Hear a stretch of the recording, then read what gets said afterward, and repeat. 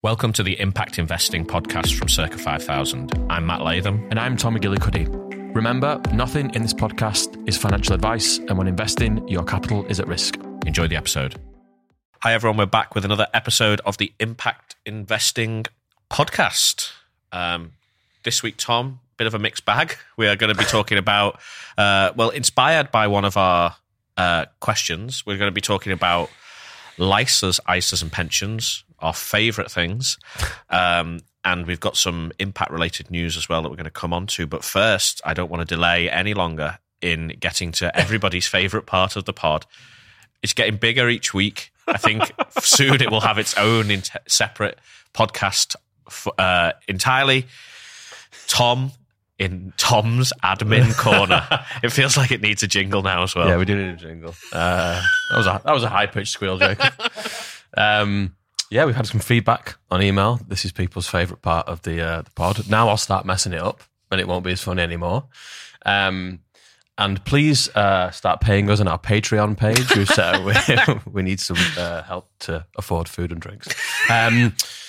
Admin Corner. Okay, so you can email us. We've had a lot of questions coming in on email. One is going to form the basis of what we talk about today. So podcast@circa5000.com. Please like and subscribe on Spotify and on Apple Podcasts and wherever else you may get your podcasts. There are other platforms available, I believe. And you can watch the recordings on YouTube as well if you're so inclined. And obviously, my favourite part of Admin Corner is chart news. Absolutely. Not as exciting this week as it has in previous weeks, where we're in every. Would you say floundering, Tom? Or? I wouldn't go as far as that. Not as strong, but I mean, success isn't always an upward straight line to the right. The Chilean podcasts, we are riding high. Portugal was the new Uganda, but now maybe Chile is the new Uganda. The new Portugal. The new Portugal, which was the new Uganda. So we're very grateful to our Spanish-speaking listeners in Chile. So yeah, there we go. And I think it's our laser focus on UK-specific tax wrappers, such as ISAs and pensions, which is really boosting us up the Chilean podcast charts. UK politics, UK economics, UK tax wrappers. Huge in Chile. Universal appeal. Some more Admin Corner, Tom, if I may. Double Admin Corner. If I may. The people are going to love it. So the ISA end of the tax year is fast approaching. So your ISA deadline is fast approaching 5th of April. Mm-hmm. If we are running two competitions at the moment, one is an ISA-related competition where you win the chance to have your ISA subscriptions for this current tax year doubled. Wow. Terms and conditions apply. Who's paying for that? Well, we'll figure that one out afterwards. Maybe come out with your wages, Tom. But terms and conditions apply as always. So, check before you enter. And the other one is a pensions competition we mentioned last week. Yeah. So this is the chance to win, I think it's 20,800 UK British pounds. Wow. And you have to open a Circa 5000 pension before the end of May and transfer in an old pension into your new Circa 5000 pension account. Also, Tom, terms and conditions apply again. Who's written those terms and conditions at you? Could be tough terms. No, they are been written by our very esteemed legal colleagues.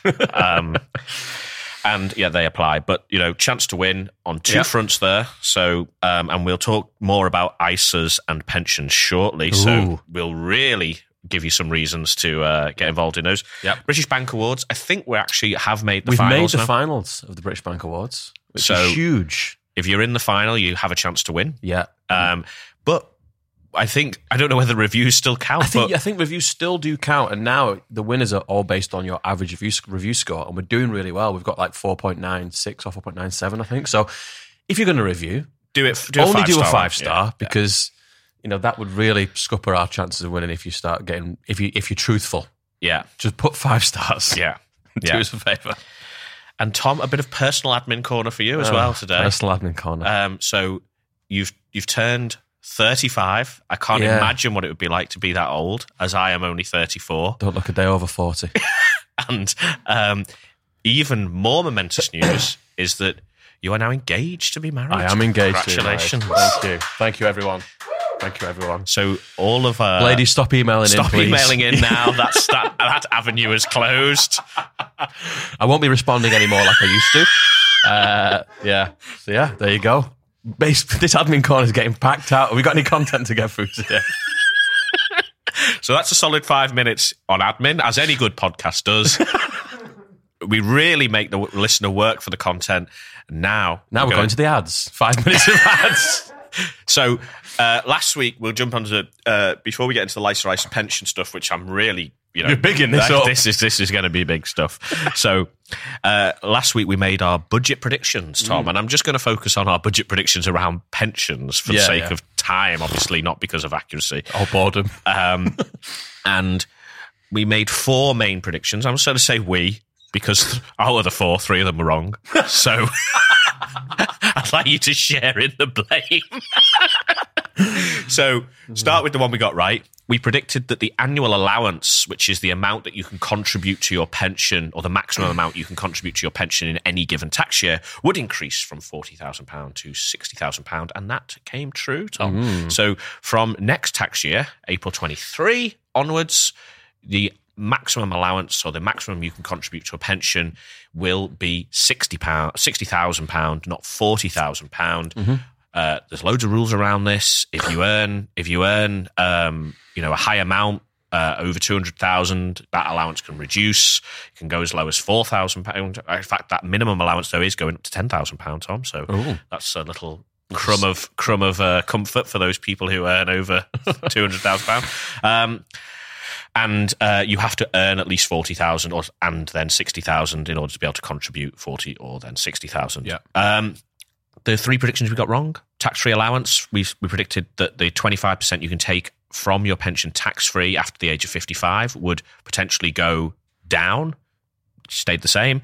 The lifetime allowance, which was 1.07 million, which is, again, this is not the maximum you can put into your pension, but it's the threshold at which beyond there was some penalty tax clauses. It was all very complicated. And I said last week, Tom, that I didn't like the lifetime allowance because I thought it was so complicated that it put people off pensions as a wrapper. Jeremy Hunt clearly listened to me again. And I predicted he was going to increase it up to 1.8 million. He actually got rid of it completely. Didn't listen to you fully then, did he? Well, he heard my gripe, Tom, and took it on board, took my feedback on board and got rid of it completely.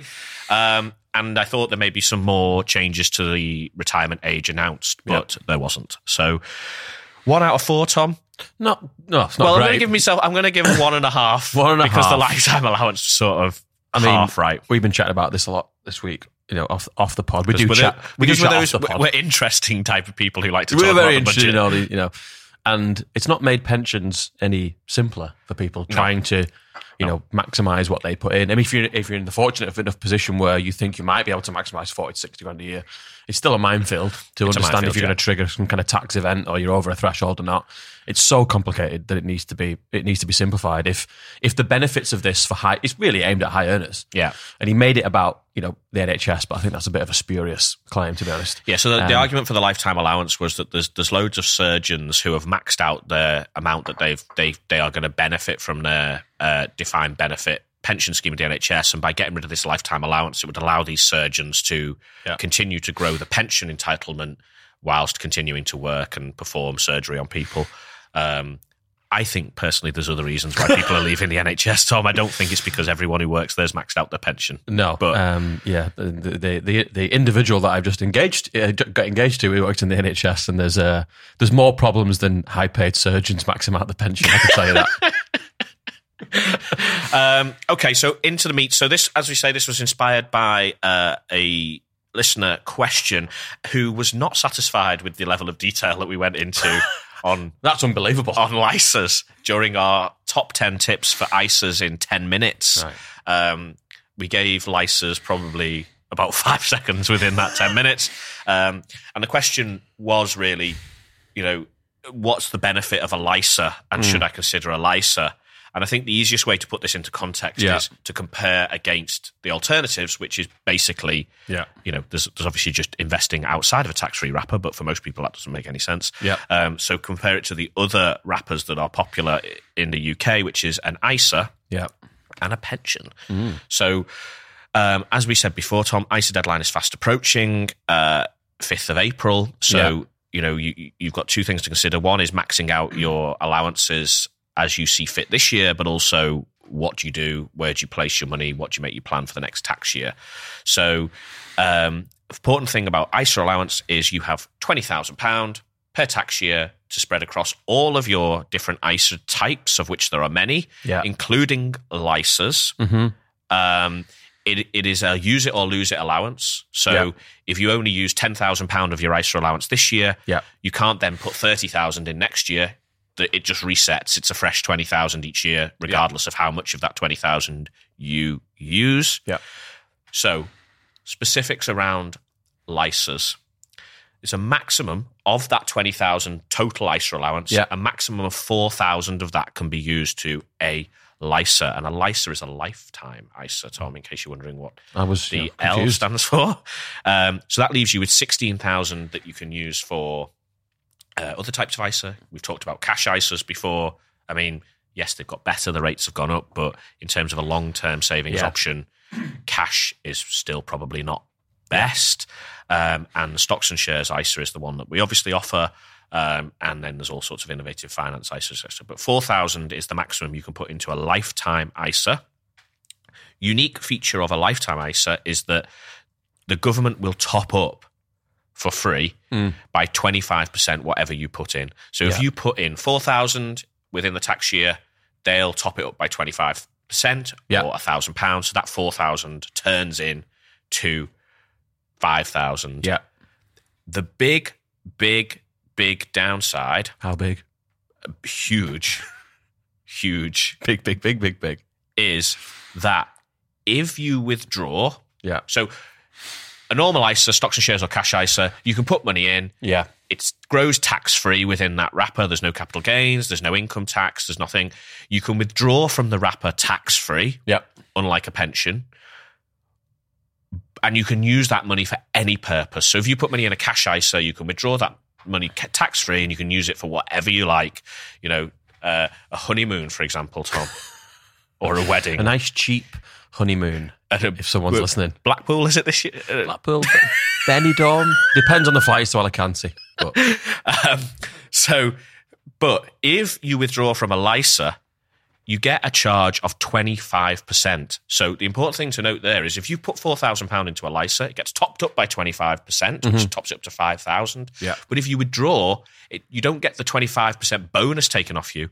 The whole account gets charged 25%. Wow. And 25% of 5,000, Tom, is £1,250. So effectively, the penalty charge can eat in to your original capital, not just the bonus that the government have given you. So they really don't want you to withdraw? Unless you are using the LISA for one of two purposes. Purpose number one is that you use the funds withdrawn from the LISA to buy a first home, so if you're a first-time buyer.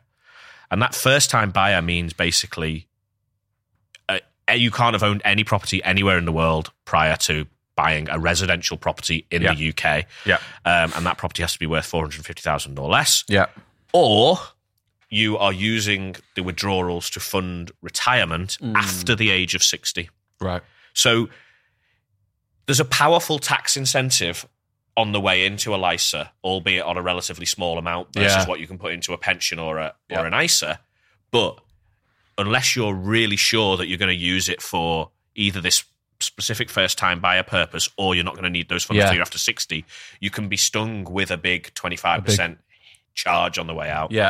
So you can open one between the ages of 18 and 40, but can you keep contributing after 40? So if you open at 39, you can keep doing it until you're at retirement age. I think you can keep contributing right through until 60. The only thing with the first-time buyer thing is you must have held that LISA for at least a year before you use the funds for a first-time home. So what some people do... So you still have to be a first-time buyer, even if your intention is to use it for retirement? Well, you can start off with the intention of... No. You can start off with the intention of using it for first-time buyer. Then say you don't buy a property or you buy a property that's worth over 450,000 or you don't use that withdrawal for that purpose, then basically your only other option is to hang on until you're 60. But you have to be a first time buyer to open them regardless. No. It can be an either or. Right. So you can open an ISA as a homeowner. Yeah. And say, right, well, I'm using this as part of my retirement plan. Mm-hmm. The difference there is that, the thing is, if you're using it purely for retirement, then the likelihood is that you're gonna get, if you're a higher earner, you're gonna get more tax relief out of just a standard pension. Yeah. And if you're paying into a workplace pension, then you're probably going to get, that workplace pension may have some employer matching things. So, there's more sort of free money on the table normally for a pension. The difference is that you will be taxed on the way out on a pension. Yeah. So any withdrawal from a pension after the age of 55, over and above your 25% tax-free, is taxed as income. Yeah. So you get income tax. The argument always is with pensions is that you're probably not going to be as high a earner in retirement as you are during the peak of your working life when you're contributing to the pension. Yeah. So, I mean, how does it stack up on a net basis versus just, maximising your pension, versus investing in this if you're thinking about retirement, not home buying? Well, I think what on the retirement side of things is pension probably first. Yeah, is probably as a rule of thumb, probably the best option for most people saving for retirement. A, you can access those funds earlier. Yeah. B, if it's within an employer arrangement, you're probably getting more free money. C, if you're a higher rate taxpayer, i.e. you're paying 40% or 45% tax, you're getting more tax free. You're getting more tax free. Tax refunds or whatever you want to say, more free money back. Yeah. What you could do is, if you're in the fortunate position where you've maxed out your 40,000 or now you're 60, it's another way of getting money into a tax-free wrapper that gets a bonus, which a standard ISA won't get the 25% tax bonus. And if you're dead set on keeping that money until after 60, or the 4,000 is not a significant sum to you, and you can keep it till after 60, then it's a way of topping up over and above a pension. Yes. For retirement. Yeah. And are you restricted on what you can put that money into in an ISA, i.e. stocks and shares ISA, you can just invest in stocks and shares? Is it just, it sits there, you get the bonus and that's it? Or can you invest it in stuff or put it in sort of kind of interest-bearing account? Yeah, so like ISAs, there are cash ISAs, which just go in cash, and there are stocks and shares ISAs where you can invest into stocks and shares. Now, we love making these systems very, very simple. They're always very complicated, but I think the important thing here is it's regardless of the wrapper, what you put in the wrapper has to be fit for the objective of that money. Yes. So if you're looking to be a first-time buyer and you're literally looking to do, say, maybe 2 years worth of a ISA, so you put 4,000 in, and then next year you put another 4,000 in, and that gets topped up to 10,000. Then if you're looking to buy a home within that, say, 18-month, 2-year period, probably not worth it, especially seeing as you're getting a 25% top-up from the government anyway. Yeah. Probably not worth exposing that money to the stock market because 1 year or 2 years is too short a time frame. If, however, you're putting that money in an ISA for retirement, then you may as well have the benefit of both the tax top-up, the 25%, and the long-term compounding effects of investing in the stock market. Yep. But I think the important thing here is if you're self-managing these accounts, you've got an ISA, a SIP, a pension, and a lifetime ISA, is you can hold basically the same things in all of these wrappers. These are just wrappers. Yeah. The wrappers are just the tin, and what you put in it is where you're going to get your return from. Yeah. All of your return doesn't come from the tax effects of these different wrappers. So, if you're in a pension or a ISA and you're saving for retirement, then, taking a bit more risk on and thinking a bit more long term and positioning for that long term is probably the thing to do. If you're, same with your saving long term into an ISA, if you're thinking of a ISA for a short term, i.e. first home in the next 18 months, then probably cash is better. Same if you've put some instant access savings into an ISA, cash is probably better as well. So it's horses for courses on those things. And I think the thing is you can use these wrappers sort of flexibly as your plans change. So the thing is most people feel more comfortable putting money into an ISA It's the simplest wrapper. Yeah, people understand it, don't they? People understand it. It's £20,000 a year. You can grow tax-free within the wrapper, but there's no penalty if, times change and you need to call on that money. Yeah. So I think what most people would say is the most effective for long-term growth is probably a pension. Yes. Because you get the free you get the tax rebates, you get the top ups in from the tax man in there, and you're probably getting some employer top ups into your workplace pension as well. Yeah. So there's a load of free money on the table for a pension. Yeah. However, if you're not comfortable sort of maxing out as much as you can in a pension because you want to retain some flexibility, if you're saving for retirement and it's 30 years away, plans change, things happen, life gets in the way, you might need to draw on that money at some point. So use both your pension to as much as you can, but also use your ISA. The other thing that is a little bit of a quirk is because there's no penalties for withdrawing from an ISA, you can grow that ISA. And if you think, well, I've got loads in this ISA now, and I'm almost, I'm not going to call on this extra cash for the next 5-10 years, you can withdraw it tax-free from the ISA and use it to top up your pension, and then get your tax rebates off that. Yeah, and as I say, if you're investing in the same stuff across your two wrappers, other than the trading cost, there's no real penalty for doing that. Yeah, and it just allows you that degree of flexibility. Yeah, but you've got to maintain your investment portfolio has to be suitable for the time frame that you're looking at. So it has to be a diversified long-term position portfolio. Yeah. So I think that covers it, Tom, really, unless there's anything else to add on that. No, I think so. I think it's pretty clear, isn't it? I think LISA is probably the least used, least understood by the average person. So I think that message is, for most people, maximize your pension, do what you can in an ISA, and then if you find yourself in a position where you can save more or you are specifically trying to buy a house in the short to medium term, the LISA is a really good account for that. Yeah. So, I mean, we did say we'd do some impact news. So we're running over time a little bit. Should we just cover it off quickly and just sort of have a quick look at this? And I think it's something that we wanted to cover because it's pretty important. Yeah. It's quite big news. Let's whiz through it. Yeah. So the two of the UK's largest pension schemes, which together have about 130 billion in assets. So that's the assets of the pension schemes. Are set to vote against the renewal of top directors at BP and Shell, the oil companies, at their annual meetings, unless both companies improve their commitments to tackling carbon emissions.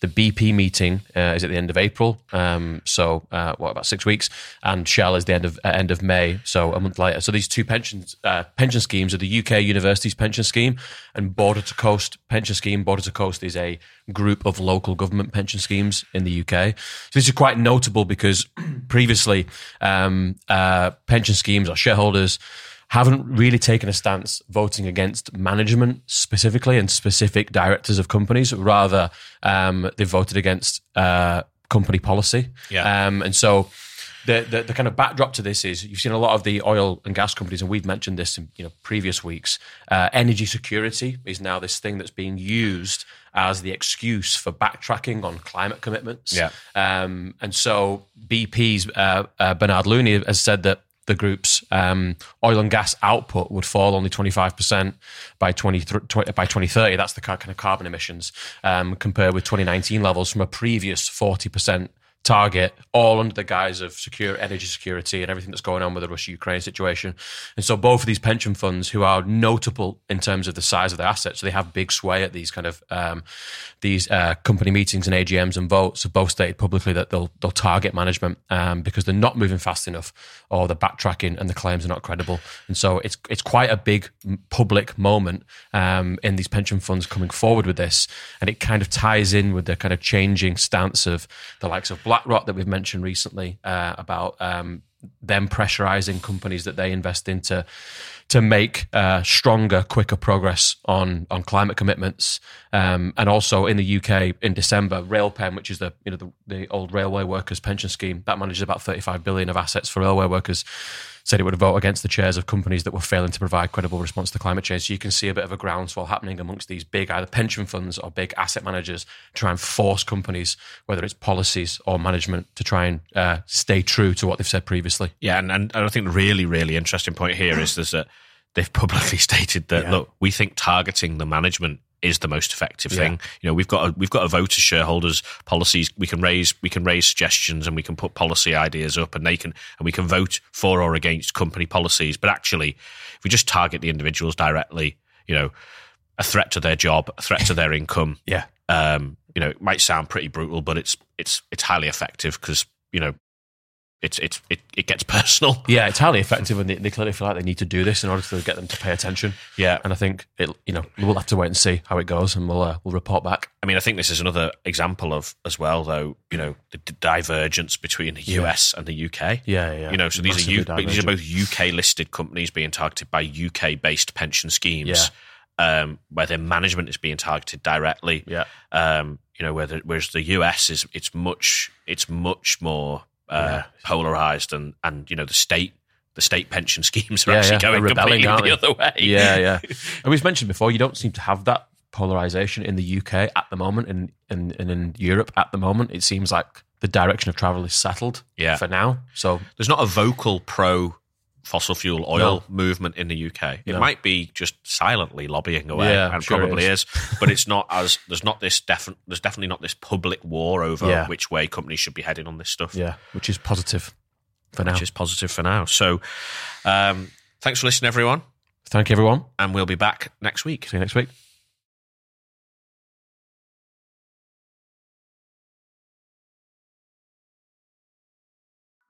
Impact Investing from Circa 5000. Thank you for listening to Impact Investing, a podcast brought to you by Circa 5000. Remember, when investing, your capital is at risk, and this podcast is not financial advice.